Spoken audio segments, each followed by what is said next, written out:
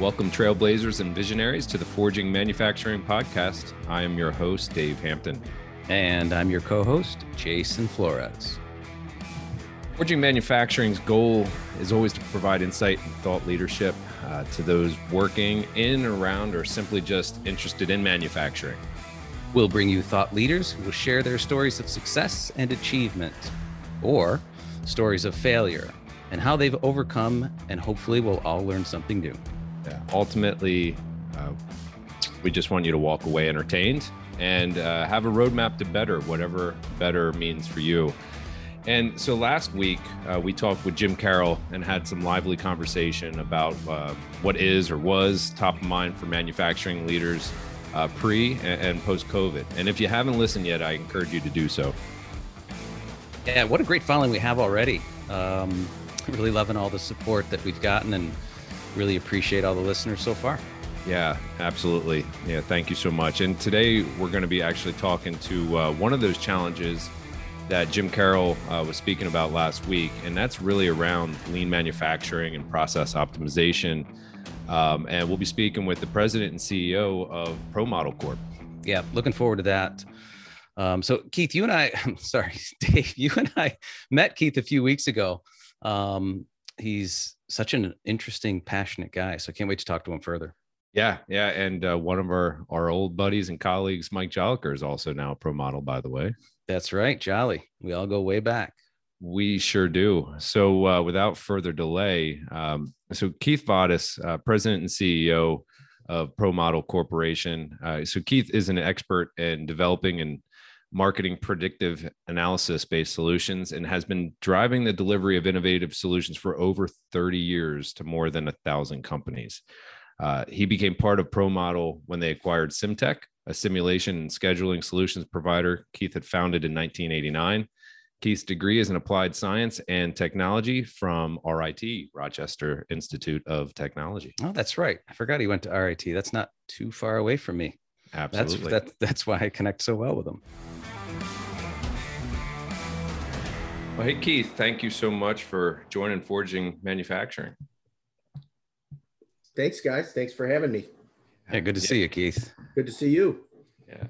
So before we get into it, I actually have the two toughest questions of the day. So are you in Florida or New York, and how's the golf game? I'm actually in Pennsylvania, and the golf game is mediocre. Mediocre. Yeah, you're selling yourself short. I played with you. Keith pounds the ball. Yeah, we actually had a board meeting this week, so I had the board members out on Wednesday. So it was a beautiful hot day.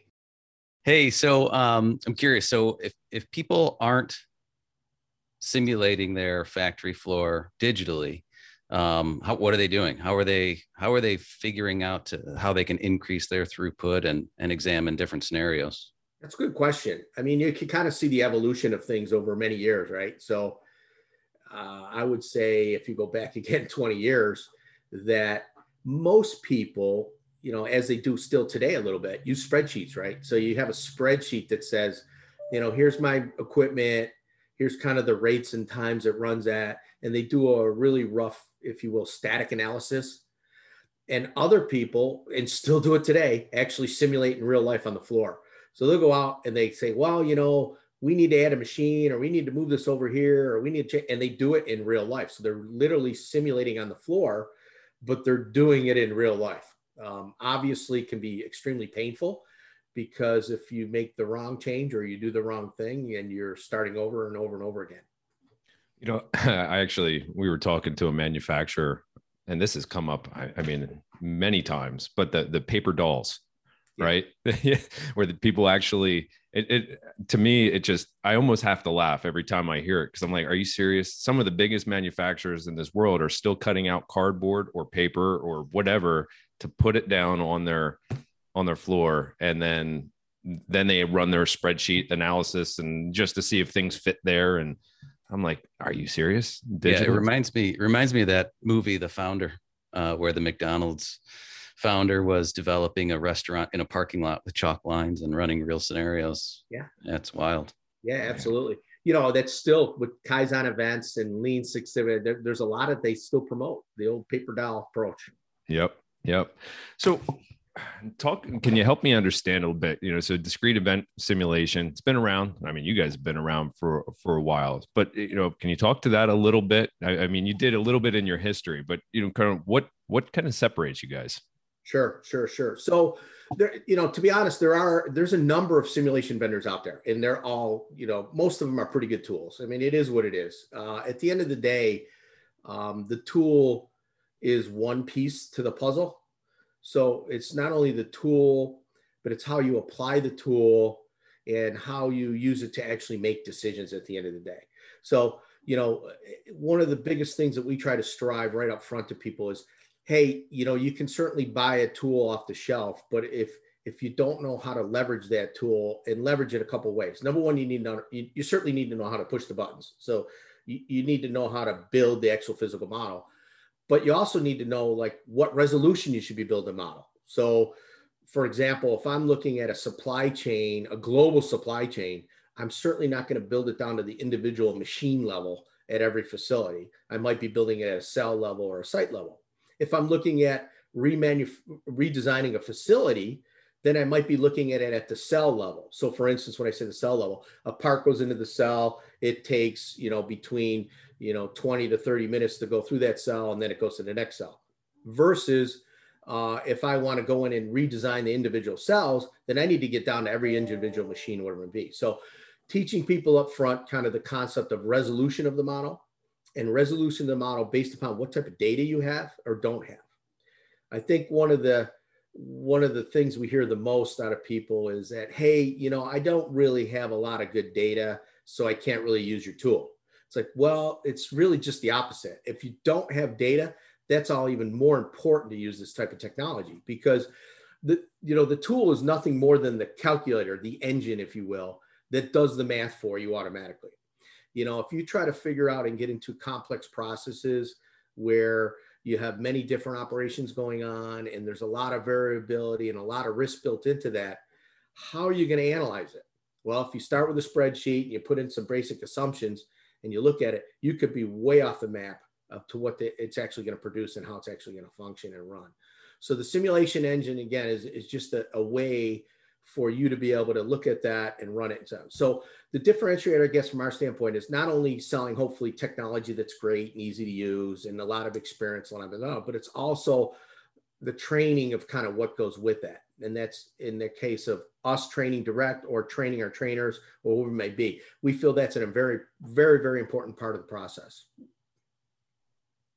Yeah, I know manufacturers are collecting a lot of data. A lot of times they don't know what to do with it. And this certainly gives them the ability to use that data and leverage that data in their factory floor processes. The other thing too, as I remember, a while ago, FEA analysis was meant for just the scientists and sort of got democratized over the years. And they can then, the users themselves, the engineers themselves, could actually start running some models in a precursor sort of fashion. Do you see this happening as well? Absolutely. Like I said, I mean, back in the old days, this was kind of a science experiment for a lot of organizations. Now it's pretty much a widely adapted technology. In fact, what you'll see in the automotive industry and another other ones, that large organizations that experience using discrete event simulation specifically to do models of projects now are coming back and saying to vendors, hey, if you're going to be providing me a new system or a new line, you need to model it first. So you need to provide not only the proposal and the structure of what you're going to do, but you need to show me that it's going to work beforehand. So that has helped the adoption of the technology across most industries more and more. So our goal, again, is to continue to make it easier to use so that, for instance, when they have a lot of data, that it isn't really painful to build the model, because there's not a lot of value gained in building the model other than understanding your process, which is, I should minimize that. That's a very important piece, where when organizations go through and actually construct a model of a process, it forces them to truly understand how that process works. And many times you get into a room with a bunch of people that work in that facility and say, here's the model of the process, and walk them through it. They go, oh, that's not how it works. And it's like, yeah, that is how it works. So it really opens a lot of eyes to how they're actually doing things now, or how they will be doing things. and then lets them get off the ego, if you will, decision-making process, and quantifiably as a group look at the results and say, okay, based on the results, this is the best course of action going forward. Yeah. I like how you put that, the ego. Take the ego, take the gut out of it, right? Exactly. Make business. So, and you're talking about the model, and I would like to go into, there's been a nice brewing, I'd even say it's more than brewing, partnership and developments that you've had with Autodesk. And it's pretty exciting. It's exciting for us. I'm sure it's pretty exciting for you. Can you talk to that and why, how did this start up? And can you talk to the whole, not the process, but, really where ProModel's going with the relationship there with Autodesk? Yeah, it's very exciting to us. And, obviously Autodesk is a huge company, and they have a huge user base that play in the sweet spot where we play, which is in factory design. And from day one, most of the models that we ever built for any factory start with a CAD layout. It's the drawing of the facility. It is what it is. So it's either a greenfield new layout or it's an existing layout, whatever, but it's always typically started with a drawing. And the way we did it, as well as any other simulation vendor did it, is you take that drawing as a picture.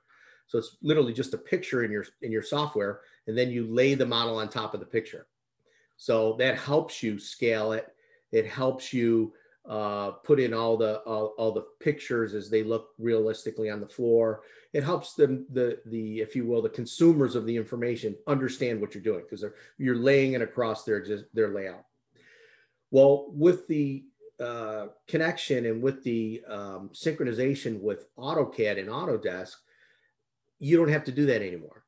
Now, inside AutoCAD, if people are automatically using the tool to do the layouts and they're using their factory design utilities or they're using their factory assets, they don't have to recreate that. All they have to do is go in and build your basic model on top of that already, which gives you the full integrated, dynamic, scaled version of a model right up front. Then they can, from there, take it and add whatever capabilities or modifications they want on top of it. They can even push it out to our high-end software or keep it right inside AutoCAD. And then once they're done with that, they can then create a 3D view of it as well very easily. And our eventual plan is to have then 3D animation as well on top of that. So that's just the starting point. I think what we're seeing now in Industry 4.0 and in digital twin and the concept of the digital twin, as people are collecting data on the floor and tying data back into some type of a system that's tracking it, like what the Autodesk platform provides, you can then use that data to constantly refresh and update your models, so that you are now living with a living, breathing digital twin that has the latest information about how your floor actually runs. That leads to a whole nother world. Let me give you an abstract example. In healthcare, we've developed an application that models the hospital, but basically it links to their ADT systems that track patients flowing through the facility. So every hour on the hour, we can actually pull in the information of where everybody is in the hospital and then run it forward for the next 24, 48, 36 hours to understand how the hospital is going to function. So they understand what resources and staffing they need, what the actual problems will be in the hospital, things like diverts to the emergency room. But even more importantly, you can also use that same data on the front end when you're constructing the models. So there's a lot of machine learning type stuff that we utilize to say, hey, here's historically how this thing ran for the last year or whatever. You can literally use that to automatically complete the basic structure of a model up front. So there's many reasons to tie to real data from the floor, but I think the future will be, hey, I've got to make a decision. I need a new part. I need a new product. We want to increase the throughput, whatever it may be. People will be able to go right to that digital twin, make a quick change, run a quick scenario, and then come up with the answers very quickly. The Forging Manufacturing Podcast is brought to you by Applied Software. With solutions for the modern project, Applied Software is on a mission to transform industries by empowering clients and championing innovation with real-world expert consultants. Their comprehensive array of solutions for AEC, MEP, and manufacturing has a singular focus of helping you achieve higher performance. With software, training, support, consulting, and custom development, Applied Software has you covered. Visit ASTI.com and let them know we sent you. That's incredible. It's a great example too, and would have never thought about the healthcare side of things. But yeah, leveraging that data, and that's it. Jason, you said that earlier, right? There's so much data out there, and a lot of it's not being used, and it's incredible. I can't wait to see how this continues to develop with ProModel and all. Yeah, you also, Keith, interesting to know you started a partnership network. You're sort of launching that. What's the reasoning behind that? Well, we've been doing this for a while, and obviously the hardest part for us as a smaller company is to build a big distribution network of our software. And it's not distribution network just from having people sell the software, but it's people that have the capability, as I said earlier, to provide the service piece of it, which is very important. That's the type of people that will make our customers successful and their customers successful. So it's tying that piece with the technology piece. And the technology piece now is not just our software, it's the Autodesk platforms as well. And the more things that, I've just been dabbling in this thing now with Autodesk for about 1.5 years, 2 years. And it's amazing to me that you go out and see all these customers that have these tools, but they're really not using the tools to their potential. So I think the advantage now that we have is that customers can now take advantage of the whole suite of tools that they have to be more efficient and be able to do things easy, better, faster. Yeah. It's like the old 10-15% rule. And we see it constantly, right? All the time. Never tapping into the full potential. So a couple more things and then we'll let you go. I know, sure. I really do appreciate you joining us for a bit. So, change is hard for personal reasons, business especially, and manufacturers so fast paced and all. So any words of wisdom? You guys have been doing this, you've been around for a long time. For those that know that they need to optimize, those that know that they need to get started, but they have no idea where to start. Like how do you jump off? Well, that's a good question. So most, if you will, really green organizations that have never kind of played with this at all, typically the way we've been successful with them is going and say, okay, where's there a spot that you really have pain with right now? Like what is one little part of your facility or operation, whatever, so that you could start by doing a rapid prototype of something. So it might be a cell, or it might be a line, or it might be something that you can go in very quickly. And when I say quickly, within a week or two, build a rapid model to start to understand, number one, what it takes to do it. Number two, what data it might take to support it. Understand the concept of resolution of a model, how you build a model, and show some rapid results to management. Because once they get a feel for, that's really good, and that really helps us, and I can really see how I can use that going to the next level. Because then it will span. Where we see people fail is if they go in and say, hey, we want to model our whole factory right up front. It's like, that's okay, but don't bite off too much right up front. Start simple and build on what you built. So even if they're going to build the whole factory, start with a piece of the factory and then add more and more and more as you go to help build it up to the point where you built a model of the whole facility. Yeah, we always see that with our other projects too. It's better to phase this thing out. You can have a big picture towards the end, but certainly start in phases is beneficial. You mentioned a little bit about healthcare. And I know for me, it's easy to look at discrete manufacturing and understand this process, but you dabble in other areas too, and you do it quite well. Like I said, not only healthcare, but also logistics and process manufacturing. Can you speak to some of the successes you've seen in those types of areas? Yeah, like I said, I mentioned the healthcare one earlier, the hospital one, which is really a focus point for us at this time, because it's a very, let's take an example of that. Hospitals don't have a lot of engineers floating around to do modeling and that type of thing. So they need someone to come up and set up an infrastructure that they can take advantage of this technology, but not have to be model builders or, operations research people. So that's one good example of it. And by the way, the beauty of that environment now is because of the laws that were put in place, electronic, data tracking systems are in place. They're putting a lot of RTLS and systems in that are actually, no kidding, tracking all that data. So that's very successful. Other places that we see that are maybe more abstract, a lot of, be surprised, but even like retail, modeling of a retail facility, like a store where people come in and out, or a restaurant, or a fast food restaurant where people come out, where they're looking at things like seating, parking lot space. You'd be surprised at the different types of applications that come up in that area. Supply chain certainly is a big one, and supply chain analysis, looking at across all different types of industries. Warehousing is a big one. Did a lot with Home Depot and those guys, where they're constantly looking at the flows of things moving through their warehouses. And they're always looking at the fast movers versus the slow movers, and how to position things in the warehouses, how to redesign the warehouses. It was a good example. We worked with them, and they were talking about implementing a major change on one of their warehouses, which would have cost them, I don't know, about $2 million to do the changes. And they went in and built the model, and they found out it was going to hurt them, not help them. So it was like, ooh, probably not a good idea to spend that, millions of dollars on something that's going to make it worse, not better. So there's a lot of examples like that as well.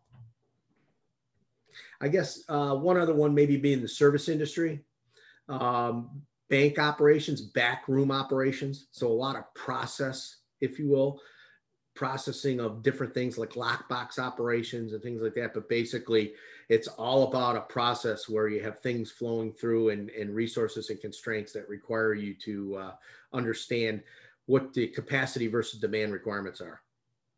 I live in a small home with my 2 daughters. I think I'm going to start modeling out the workflows here. Modeling out, sharing the bathroom. Oh, boy. I always like to ask, you've been around doing this for a long time. Is there a project that you're most proud of, or even a good story from the road type of thing? I think everybody that's been out, especially you've been in some incredible manufacturers. Anything stick out? Yeah, I mean, there's lots of them, right? There's many of them. I think probably the one that resonates most recently is, like I said, Pfizer. We're pretty heavily involved in Pfizer, and with the whole COVID thing and manufacturing, we basically modeled their Kalamazoo facility, which they do all the vaccine production. So when everything hit the fan, it was like, oh, they already had models of the facility. So when they're looking at retooling the facility to be able to produce that vaccine, the COVID vaccine, that was huge. I mean, and what we're hearing from today is like, hey, man, we were able to meet our production rates and actually be able to give a good response on what we can produce and when, because we had models in place. So if that was something that they would have had to start from scratch, they certainly could have done it, but it would have taken them a few months to kind of get up to speed and have a model in place to be able to help them. But because they had most of that stuff already in place, they were able to turn it around very quickly. So that to us makes us feel good, where, hey, not only did we help, a company, meet their production goals, but we help a company push out a vaccine that helps save lives. Mic drop right there. That's amazing. Yeah. And I think, the pandemic has really shined a spotlight on, being able to be agile and quick changeover. Look at all the manufacturers that all of a sudden, they're making windows, and, day 2, they're making, hand sanitizer. You've heard that, or carts to carry, breathing machines and what have you. So, that's incredible. And it's probably very rewarding to feel like you've had, some little piece to help a manufacturer respond faster. Absolutely. Yes, for sure. Nice. Well, so, for those that don't know, I was hoping maybe, Keith, you could give a little bit of a history on ProModel, and, tell our listeners a little bit about what ProModel is and has been doing for about 30 years? Sure. Yeah. Over 30 years now. Well, it was, I guess it's a long story that I'll try to make short, but Dr. Harold, who's our founder, developed the first ProModel software back in the 80s, actually, while he was teaching, and still teaches at BYU. And he developed the first discrete event simulation engine in Turbo Pascal. So back then, if you go back that far, it was using simulation and modeling, and discrete event modeling was kind of a new art, if you will, where if you wanted to use it, you had a Fortran like language, you'd go out and write some code in. And, that could take you a month or so to build a process. And typically it's a programmer, not an engineer. So it wouldn't be like a manufacturing industrial engineer, the guys that are really trying to figure out how to improve the processes or lay out manufacturing processes. So it was kind of difficult. So a lot of organizations didn't use it. Certainly the higher end ones did. And it, like I said, it took a lot of money, a lot of time. And oh, by the way, if you want an animation of that, you'd then pass the script off or the model off to an animator, and they would go in the back room and tie an animation to it. So extremely painful. So Charlie's concept from day one was to build an easy to use tool that could run on a basic computer. So back then, again, those high-end ones had to run on a server type computer, and Charlie's, concept was it needs to run on an AT or an XT, an old IBM, whatever computer. So he started out, he built his first version that was extremely easy to use. It was actually very unique, where you go in and you type a simple little router in, say the part, here's my part, and it goes from machine 1 to machine 2 to machine 3.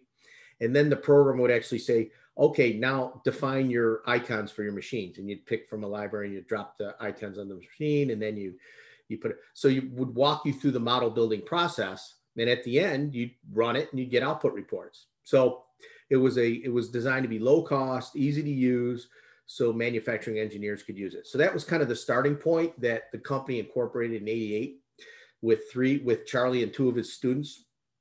I actually got involved in '89, where their first original business model was to have representatives. So they had representatives across the US and actually outside the US as well, that would train, support, market, sell, do everything except for develop the software. So their whole goal early on was just to develop the software and bring on a representative network. So that was kind of the maturity of the company for 10 years. So through the 90s, just using a representative network.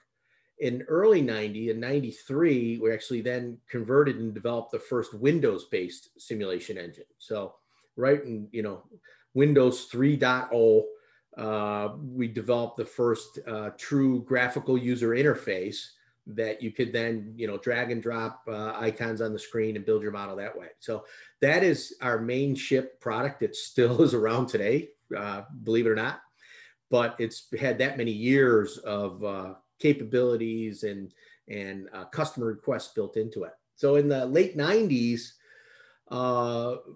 we had a guy come in from GE who was then running the company, this guy, Pete Kalish, and his vision was, hey, that was, if you remember, before the .bomb, where companies were kind of scaling very quickly. So it was like, we need to get some outside revenue, outside venture funding of some sort to try to look at how we can grow this company. The vision was to bring all the representatives under the roof. So we had a big service component we could add. So the services on top of the software, as well as training centers and set up, if you will, regional offices around the US and around the world. So we went through that whole process and had a merger actually in 2000, which didn't work out real well, and then kind of regrouped. So that was kind of our history. And then in 2002, we actually had Pfizer come in and actually interested in contributed a little bit of money to our organization as an investor, so that we would develop a tool for them, which was doing their portfolio management tool. So that's kind of the history. I would say then in the 2000s, we kind of took 2 routes. We have a route where we have our traditional commercial off-the-shelf software, which is our ProModel software and our another process simulator software and our AutoCAD version of our software. And then we have what we call mission critical applications, where we design an application that uses the same technology, but it's a pre-built, if you will, app specifically for an industry. So one is for healthcare that looks at, modeling of hospitals, and another one is for shipyards.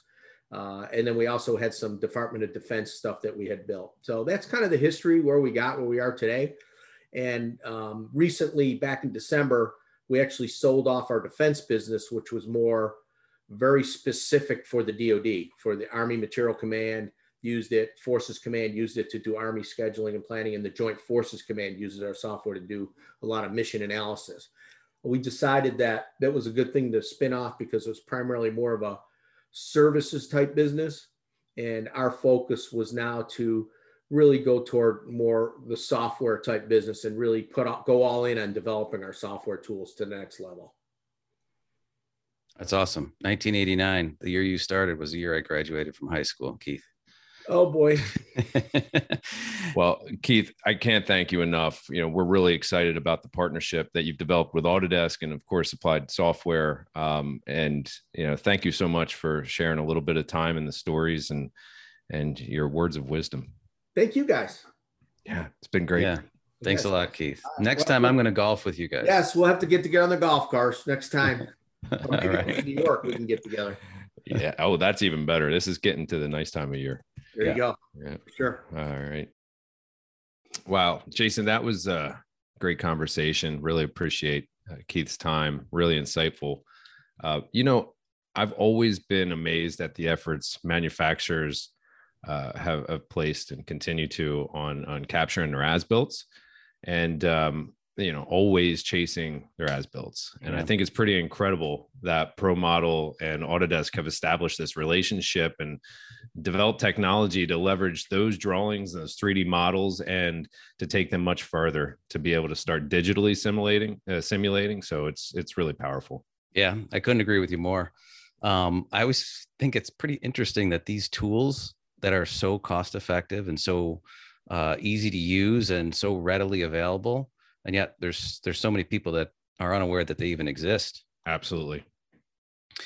And just to let everybody know, if you're interested in participating in one of our shows or have an idea or a topic that you'd like us to talk about, just reach out to us and let us know. We're always open to new ideas and to interviewing new people. So thanks very much for listening to the Forging Manufacturing Podcast. Forging Manufacturing is directed and produced by Dave Hampton and Jason Flores, edited and produced by Eric Daniel. Forging Manufacturing is an Applied Software production. Copyright Applied Software 2021.